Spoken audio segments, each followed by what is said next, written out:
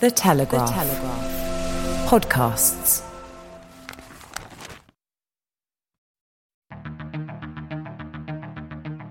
I'm David Knowles, and this is Ukraine, the latest. Today, we bring you updates from the war zone, analyse the sacking of Major General Ivan Popov, and discuss morale and casualty rates in Russian forces during the Ukrainian counteroffensive. Bravery takes you through the most unimaginable hardships to finally reward you with victory. We need a military strategy for Ukraine to gain a decisive advantage on the battlefield, to win the war. Nobody's going to break us. We're strong. We're Ukrainians. Every weekday afternoon, we sit down with leading journalists from the Telegraph's London newsroom and our teams reporting on the ground to bring you the latest news and analysis on the war in Ukraine. It's Friday, the 14th of July, 1 year and 140 days since the full-scale invasion began. And today I'm joined by our assistant comment editor Francis Durnley, senior foreign correspondent Roland Oliphant, and former tank commander and Telegraph contributor Hamish de Bretton-Gordon. I started by asking Francis for the latest news from the war zone. Thanks, David. I'll turn to the front lines in a moment, but first there have been several significant stories connected to the Wagner Group overnight and this morning. According to the British Ministry of Defence, Russia may be worried for the safety of its nuclear submarines after the mutiny by Wagner mercenaries last month. They understand that submarines from Moscow's Northern Fleet will not take part in this month's Navy Day fleet review in St. Petersburg for the first time in its 6-year history. Now, the MOD say this could reflect the need to keep submarines on standby for operations, but adds that it could be because of security concerns following the coup. And this, of course, comes after reports that the paramilitary group came close to seizing a stockpile of nuclear weapons as they marched towards Moscow in June. So the MOD say, and I quote, "There is a realistic possibility that internal security concerns since Wagner attempted its mutiny have contributed to this decision." The Wall Street Journal have also done an in-depth analysis into the consequences of the Wagner mutiny on the Russian armed forces. They say the Kremlin detained at least 13 senior military officers and suspended or fired 15 others following the rebellion. The deputy commander of Russian forces in Ukraine, Sergei Storovkin's apparent arrest is well known, but others less so, including the former Deputy Defence Ministry for Logistics Colonel General Mikhail Mizintsev and other officers, including the deputy head of Russian General Staff's main directorate, Lieutenant General Vladimir Alexeyev. According to the Wall Street Journal, one source claimed that the detentions are intended to clean ranks, their phrase, of those Putin no longer sees as trustworthy. And if true, it would speak to the genuine alarm that the event seems to have triggered within the Kremlin. Interestingly, Putin has also given an interview with the Russian business newspaper Kommersant, where he claims he offered Wagner mercenaries the chance to continue fighting just days after they staged a coup against military leaders. Under the offer, which he made, as I say, 5 days only after, so he claims, the fighters would stay under their current commander, identified only by his call sign of grey hair. However, apparently this deal was turned down by Prigozhin. So who is this grey hair Putin claims is the real commander of Wagner? Well, his name is Andrei Troshev, a former artillery commander and police colonel. He was awarded Russia's highest honorary title after capturing Palmyra from ISIS in 2017 and has previously been named as an executive director of Wagner, though he's rarely discussed as being active in a military capacity, at least in Ukraine. But Roland is going to talk about that a little bit more in a bit. Now, whether this offer actually happened, as Putin claims, we don't know. But if it is true, he may be trying to drive some kind of wedge between the mercenaries, making it appear Prigozhin is out for his own self-aggrandizement rather than his men. Certainly the very fact that Putin is talking about this would seem suggestive of that. As a consequence of President Prigozhin's refusal to cooperate, Putin is essentially trying to make it sound now that he's been forced to disband the group almost against his will, and says that it's going to have to be a matter for Parliament to decide. Now, as an aside, since we're talking about Wagner, a Pentagon spokesman said this morning that Wagner is no longer participating in any significant capacity in support of combat operations in Ukraine. But there are still so many unanswered questions about the future of the group, and of course we will bring those to you once we know more. Now, onto the front lines. Ukrainian forces have had success in Donetsk, according to state media. A spokesman for the General Staff reported that troops have made headway in the direction of two villages, Bilagora and Avdrika. Attacks are also continuing in the north and south of Bakhmut, while forces are said to be gaining a foothold on territory gained there since last month. But of course, always important to caveat this, facts on the ground remain fleeting at times. We hear one thing and then another thing is confirmed later. So just always treat this with a dose of scepticism. But still, it does seem that there are significant developments taking place in certain places. This counteroffensive continuing to make progress. In terms of aerial bombardments, Ukraine suffered its fourth night of intensive strikes. The Air Force have said it downed 16 kamikaze drones launched by Russian forces. In a statement online, it said the Russians attacked Ukraine with 17 Iranian-made Shahed drones from the southeast direction. As a result of military operation, 16 Shaheds were destroyed. Now, we know 2 of these drones were brought down in the Mykolaiv Oblast in the south of Ukraine. That's come from the Regional Command's Telegram channel.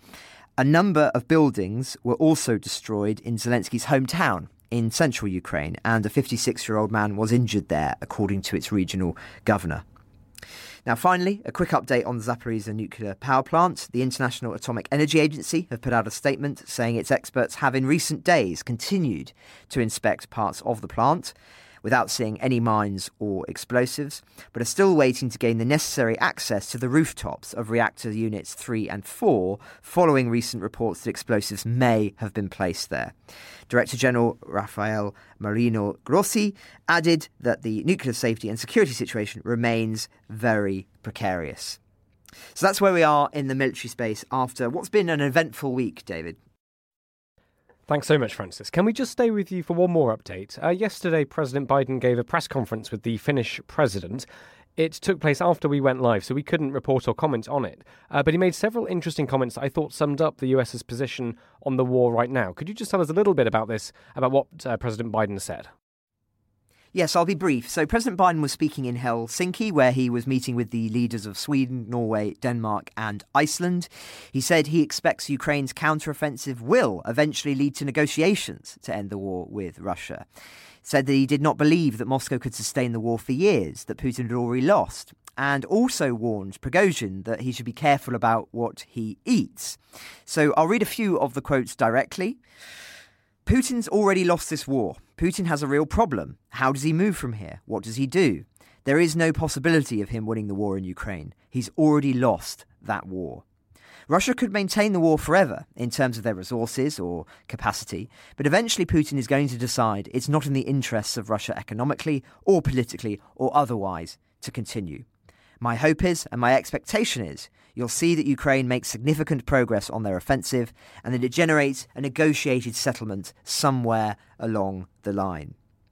Then asked about Prigozhin, Mr. Biden said he was not sure where he is or what his relationship with Putin was, and God only knows what he's likely to do. If I were him, I'd be careful what I eat. I would keep an eye on my menu.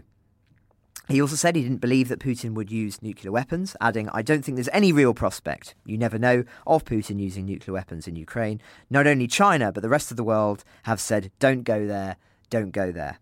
Now, I should say that slightly goes against a phrase from him only a few weeks ago, where he did seem to suggest that he believed, or once believed, that it was entirely possible Putin would use nuclear weapons. So it may be that somebody has suggested that he reanalyse his position, given, of course, some of the more recent developments in terms of the conversations understood to have taken place between China and Russia, or at least that China have said took place on this issue. Now, at the same news conference, Mr. Biden also said that he was serious about pursuing a prisoner exchange for the Wall Street Journal reporter Evan Gershkovich, who has been detained in Russia, of course, on espionage charges, now for more than 100 days. He said, I'm serious on a prisoner exchange, and I'm serious about doing all we can to free Americans being illegally held in Russia, or anywhere else for that matter. And that process is underway. Suffice to say, we will continue to keep monitoring that story and all of these that we've reported on today. Thank you very much, Francis. Roland Oliphant, can I come to you? There's two things to talk about, really. Would you like to start just giving your thoughts on what we've been reading in Kommersant over the past day? Yes, so basically Vladimir Putin was speaking to Andrei Kolesnikov, who's this kind of very long-standing special correspondent with Kommersant, who's been following... He's basically been assigned to follow Putin around for, I think, basically the past 20 years. I mean, he was always there when I was in Russia, and he's the stenographer. So sometimes, when Vladimir Putin wants to get a message out, he will grant an interview to Kolesnikov, who's kind of produced quite a few little pieces out of this interview, this chat he had with Vladimir Putin in Moscow the other day. And the most interesting point is Kolesnikov says, look, I wouldn't forgive myself if I didn't ask one more question. Look, what is it with this meeting on the 29th of June? They were talking about the NATO summit. They've got their version. I've got my version. What's your version? And Putin says, I don't have a version. I have what actually happened. Maybe you and NATO have a version. Okay, well, what happened? And it's kind of as Francis says, the account goes like this. Soldiers of Wagner fought very well. I wanted to talk to them, etc., etc. And I laid out several, Vladimir Putin, laying out several kind of options for further employment and so on. And he said, well, look, one of them was, I'll tell you what, you carry on serving under Siadoi. That's the call sign that this officer that Francis was just talking about translates roughly as grey hair. And he says Siadoi was their direct commander. In other words, I'm talking about the man under whom Wagner fighters have been serving for the past 16 months. And then Putin says, lots of people nodded when I said that, but Prigozhin, who was sitting in front of me and didn't see them nodding, said, no, the guys won't go along with that. So really putting one across there. Siadoi, sorry, could you read his name again, Francis? I know this guy. I've been reading about him for for the past week, actually.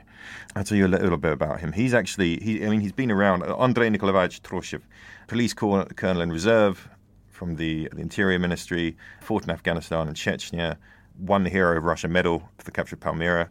All of that. Had a very embarrassing moment in 2017, actually. He was found drunk out of his mind by the cops somewhere in St. Petersburg, and he was staggering around with maps of Syria and several million rubles in his pockets. And that made the papers back then. But listen, he's been fighting a very senior character in Wagner since the very beginning. And he headed something called it's got a lengthy name, and I'm not going to recall it immediately now, but something like the Association for Defense of the Interests of Veterans of Local Wars and so on. That's basically kind of Wagner's charity. Now, he was removed as head of that on the 30th of June, and there was some talk about, on the internet terms, well, why is that? Why is he being replaced? Maybe it's a kind of symbolic removal of people who were involved in the march on Moscow. What Putin says suggests that actually Putin has more trust in this guy but he's a veteran, he's fought all over the world, and he's definitely always been one of the most senior people in Wagner. And this is one of the big questions really about what happened on June the 24th, right? Who else in Wagner was involved? Were all these guys who we know of, who are at the top of the organization besides Prigozhin, implicated? We know that Dmitry Utkin, Wagner himself, that other veteran leader, was meant to have been leading the bit that went for Moscow, that flying column that shot up the M4.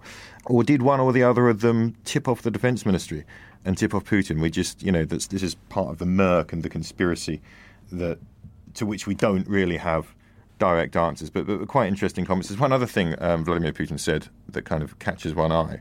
Kolesnikov says, well, what's going to happen to Wagner? And he says, what are you talking about, Wagner? Wagner doesn't exist. What are you talking about? He goes, we don't have a law on private military companies. There is no legal entity called PMC Wagner.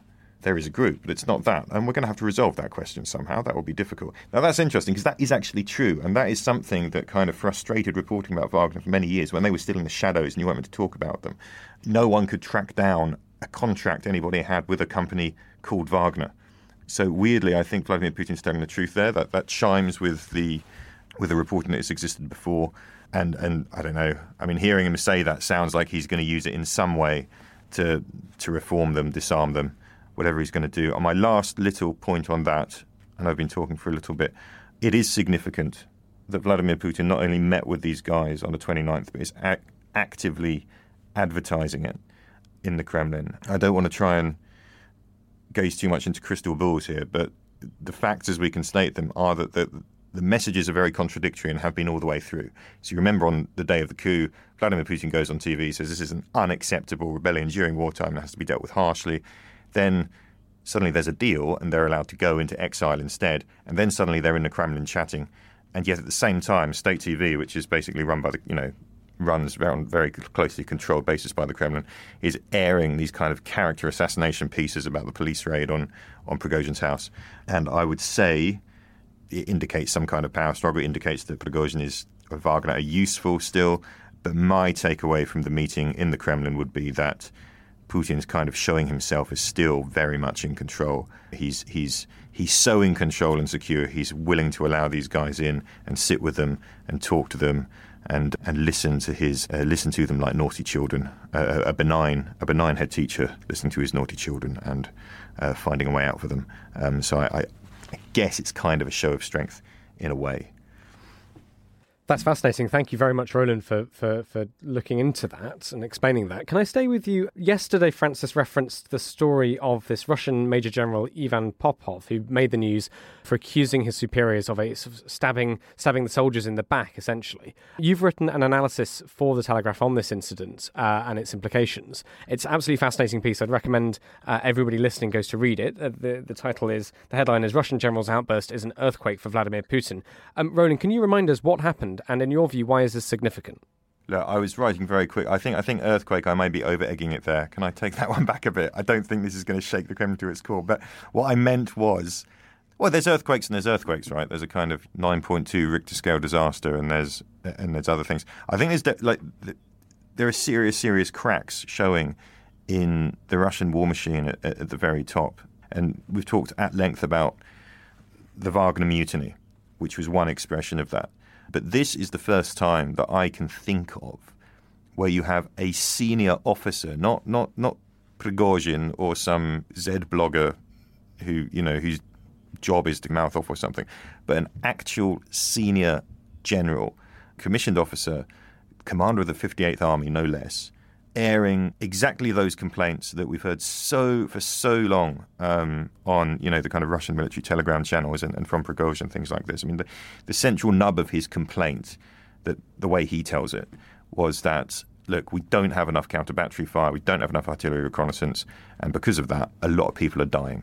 And he says, in his voice message, it came to the point where I had to either shut up, be a coward, tell them what they wanted, give them the uncomfortable bad news, or just tell the truth. And I felt like I had to for you guys, because he's addressing his men, and they fired me for it. Now, the first point is that if he's telling the truth, and someone who's just been fired might not be in, maybe there were other reasons he got fired. I don't know, but if that's true, or it's got an element of truth, it suggests a military that's really got a problem with hearing basic facts, because this problem with artillery is a basic fact about this war, right? And you will find soldiers on both sides of this war who are grumbling about this and grumbling about how their superiors handle it. And what should be happening in both armies is that senior officers should be going to their superiors and banging the table and saying, look, my guys need more ammo, fighting the corner for your unit like that. And the senior command should be managing that, and they should be used to hearing these reports back. If a general is going to the chief of staff and laying out what is basically a pretty blunt fact about this war, and he's greeted with, no, you're disloyal, you're too dangerous, get rid of you. I mean, that suggests a great level of paranoia and resentment, and also a great degree of reluctance to just hear bad news. And there's plenty of examples in history of what that does to an army when you're in that kind of, when that culture kind of sets in. So that's the first point. And the second point is that he goes further than that in this voice message. He talks literally about a stab in the back. The Ukrainians couldn't break through our front line, but we were stabbed in the back by the senior leadership, which is a remarkable allegation. The kind of language that can really lead to very, I mean, that kind of sentiment, if it's stoked, can lead to very dark places. And what's remarkable about that is it's very close to the language that Prigozhin was using in before and during his march to Moscow. And that's why I think small earthquake, a sign of a serious crack. There's definitely, whatever the truth of it, whether this message was self-justifying and actually he got fired because he wasn't very good, or whether he's absolutely telling the truth, that this language is going around and he's releasing this in an address to his men, to the men of the 58th Army. And he is an officer who is respected. He's got credibility.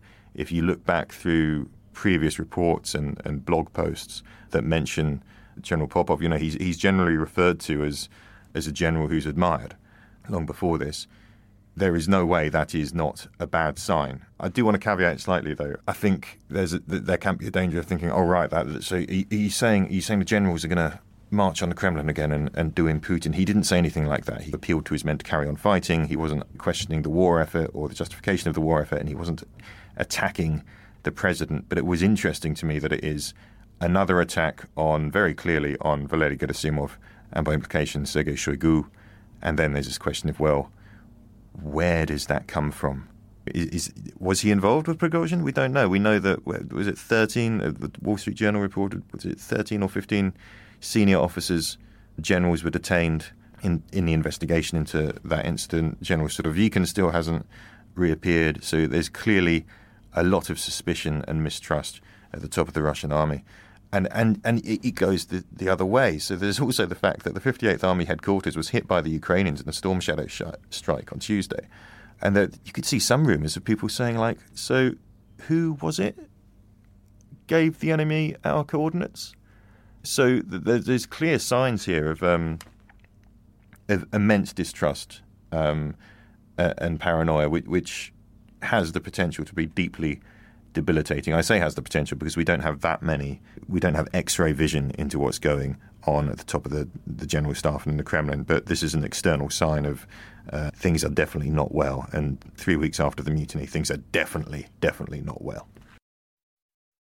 Thank you very much for that, Roland. I'll go to Hamish shortly, but Francis, do you want to come back on any of that?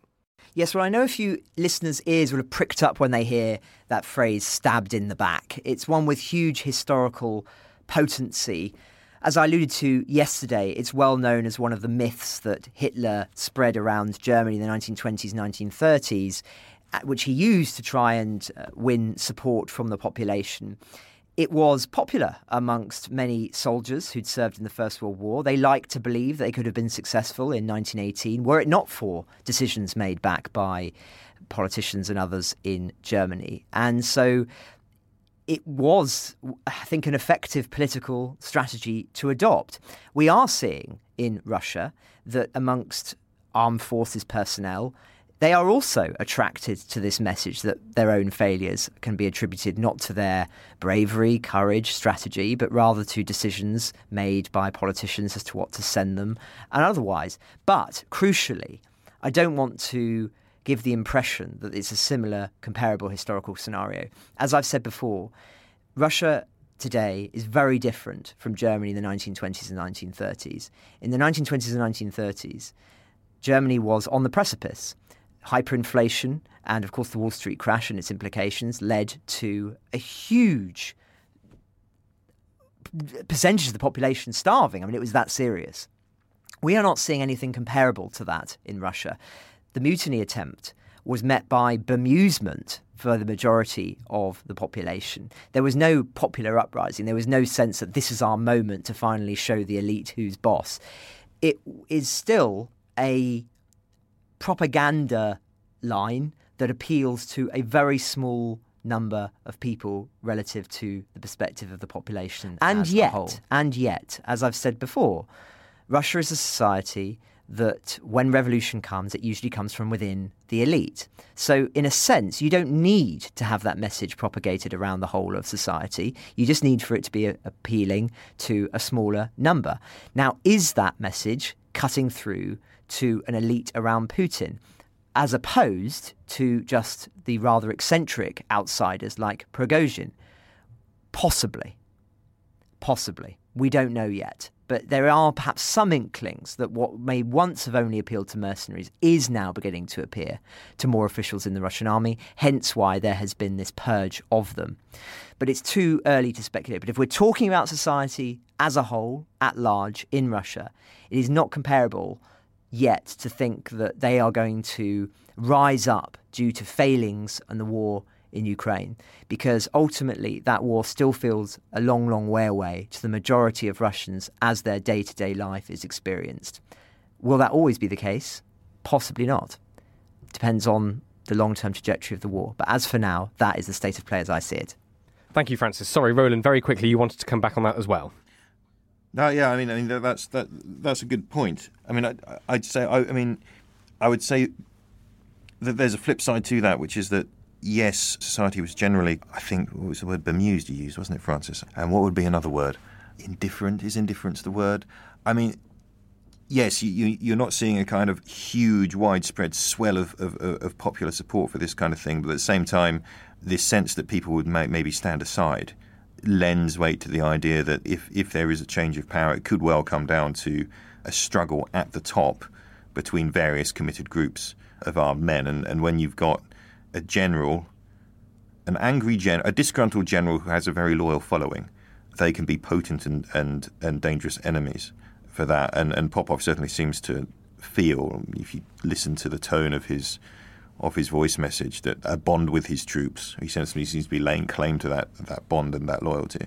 And there's another point that I realised I hadn't really made clear before, is that it's not at all clear that he intended this to become public. As far as we understand, this voice message was taken from some private chat or channel for the men and officers of the 58th Army. He didn't publicise it himself, but it still leaves me wondering, in the murky world of Telegram, basically, why are these things still coming out? Has somebody decided they want to keep these attack lines against Shoigu and Gerasimov popping out for our consumption, for the consumption of others? Or are those towers of the Kremlin who really don't like Gerasimov and Shoigu still hoping they've got a chance of getting rid of them, even after the attempt with Mr.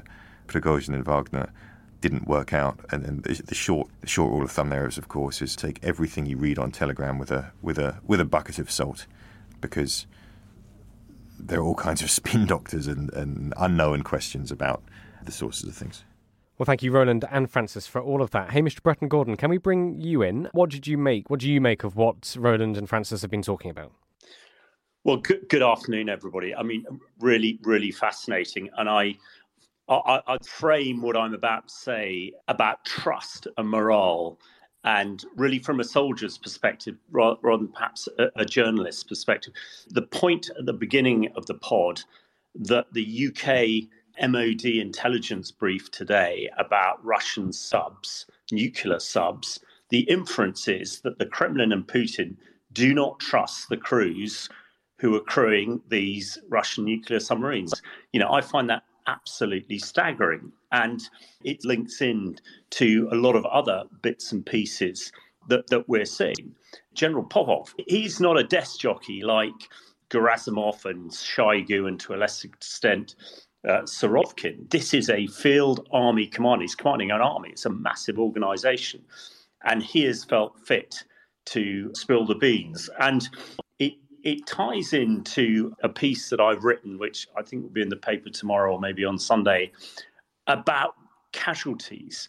And we've discussed this a lot in the past, but I think really significant yesterday, the Russian independent media organization Medusa published a report about Russian casualties, saying that 55,000 Russians had been killed in the conflict so far, and 77,000 VSI, very seriously injured, won't return to the battlefield. Now, if you put that against the official media line coming out of the Kremlin, where 6,000 have died, there is a massive divergence there. And I think it's interesting to why are these figures so high? There are a number of reasons. First of all, the Russian elite military pretty much were killed or seriously injured in the first few months.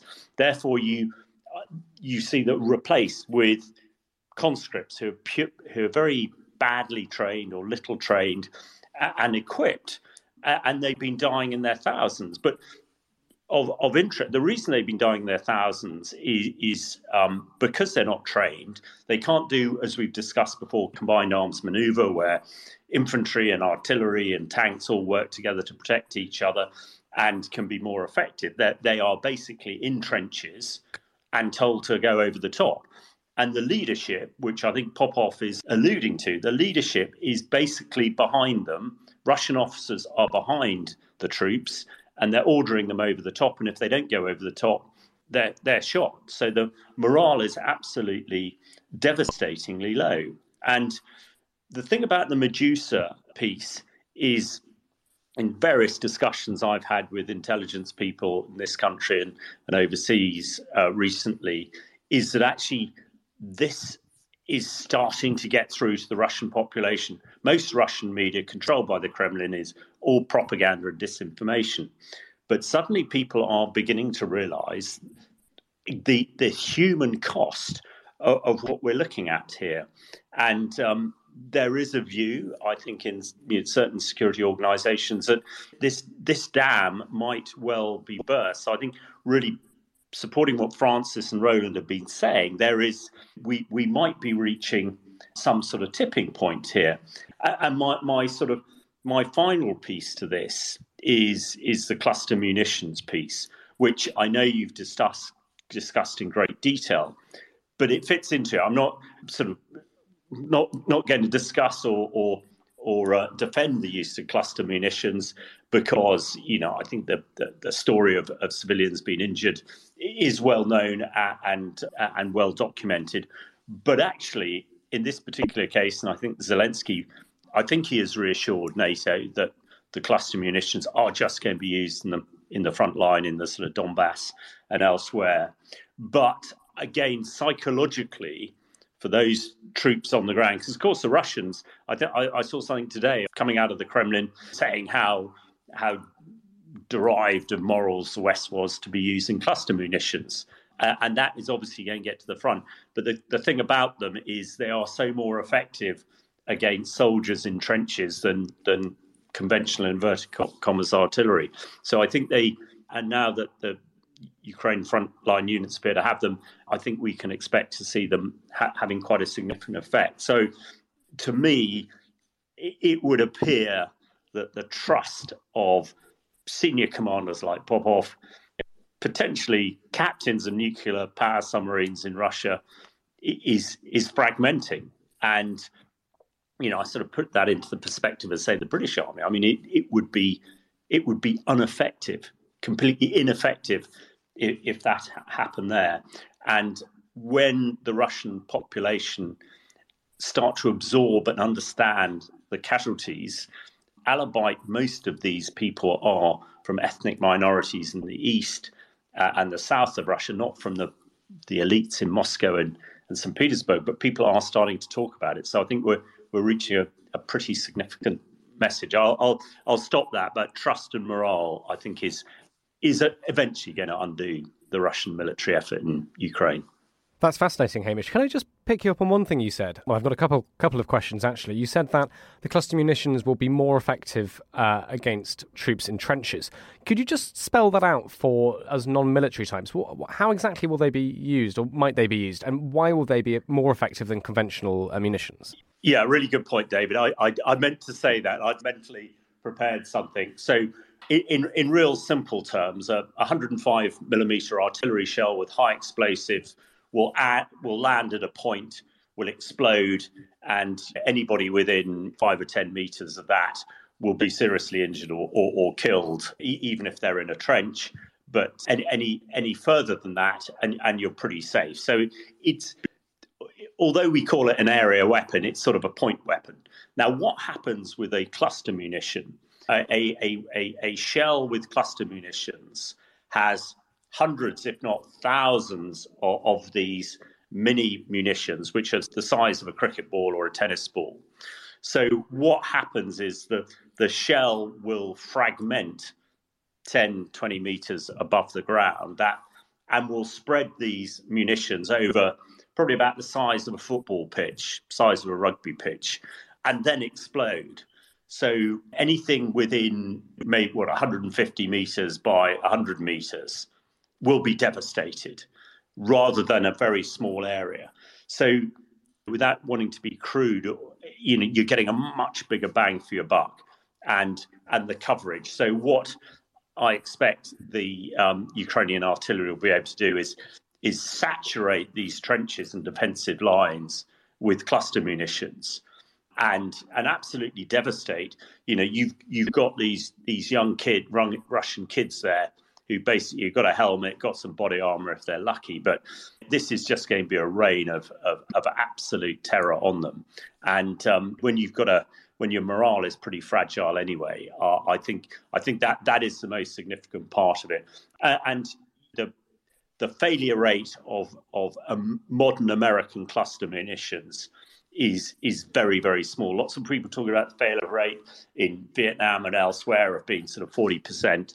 We're talking in the single figures percentages, and from and there don't appear to be any civilians in Russian trenches. So the reason that we're banning cluster munitions is so dangerous for civilians and people uninitiated, that shouldn't be the case here. So I think they will be a very significant. I hope that sort of answers the question, which I did mean to answer before.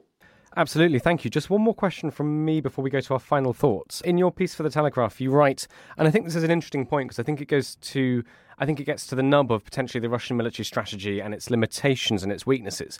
But you write, mass does have a value in modern conflict, but in tanks, fighter jets and cruise missiles, not human flesh. Could you talk a little bit about that? Well, could you explain what you mean by that and just maybe balance that against what the Russian army has tried to do in Ukraine over the last year? Yes, absolutely. I think when we think about mass, we think Challenger tanks, Leopard tanks being supported by our artillery and strike aircraft, which maybe in the very beginning of this war, the Russians had that. And when that was all whittled down, the only mass they had was human flesh. And when you think a 1 pound rifle bullet can kill one person, that is not mass creating an advantage. When you have 100 tanks against 10 tanks, that is mass creating an advantage. Now, I think we've discussed before, and everybody's aware that Putin is trying to elongate that conflict. That the only way he can elongate the war in Ukraine, it would appear at the moment, is the mass of human flesh, because he's lost 4,500 tanks, etc., etc., etc. So that's rather crudely what I'm saying by mass. It's, mass can be good and mass can be bad, and it's just dreadfully. It really tears your heartstrings when you see the mass of Russian flesh just being thrown, almost in First World War like terms, against. You've almost got a First World War trained army fighting a 21st century army, and it's just devastating. Thank you very much, Hamish. Roland and Francis, any final thoughts? Thanks, David. I wanted to flag an investigation by the Associated Press. It's called "Thousands of Ukraine Civilians Are Being Held in Russian Prisons. Russia Plans to Build Many More."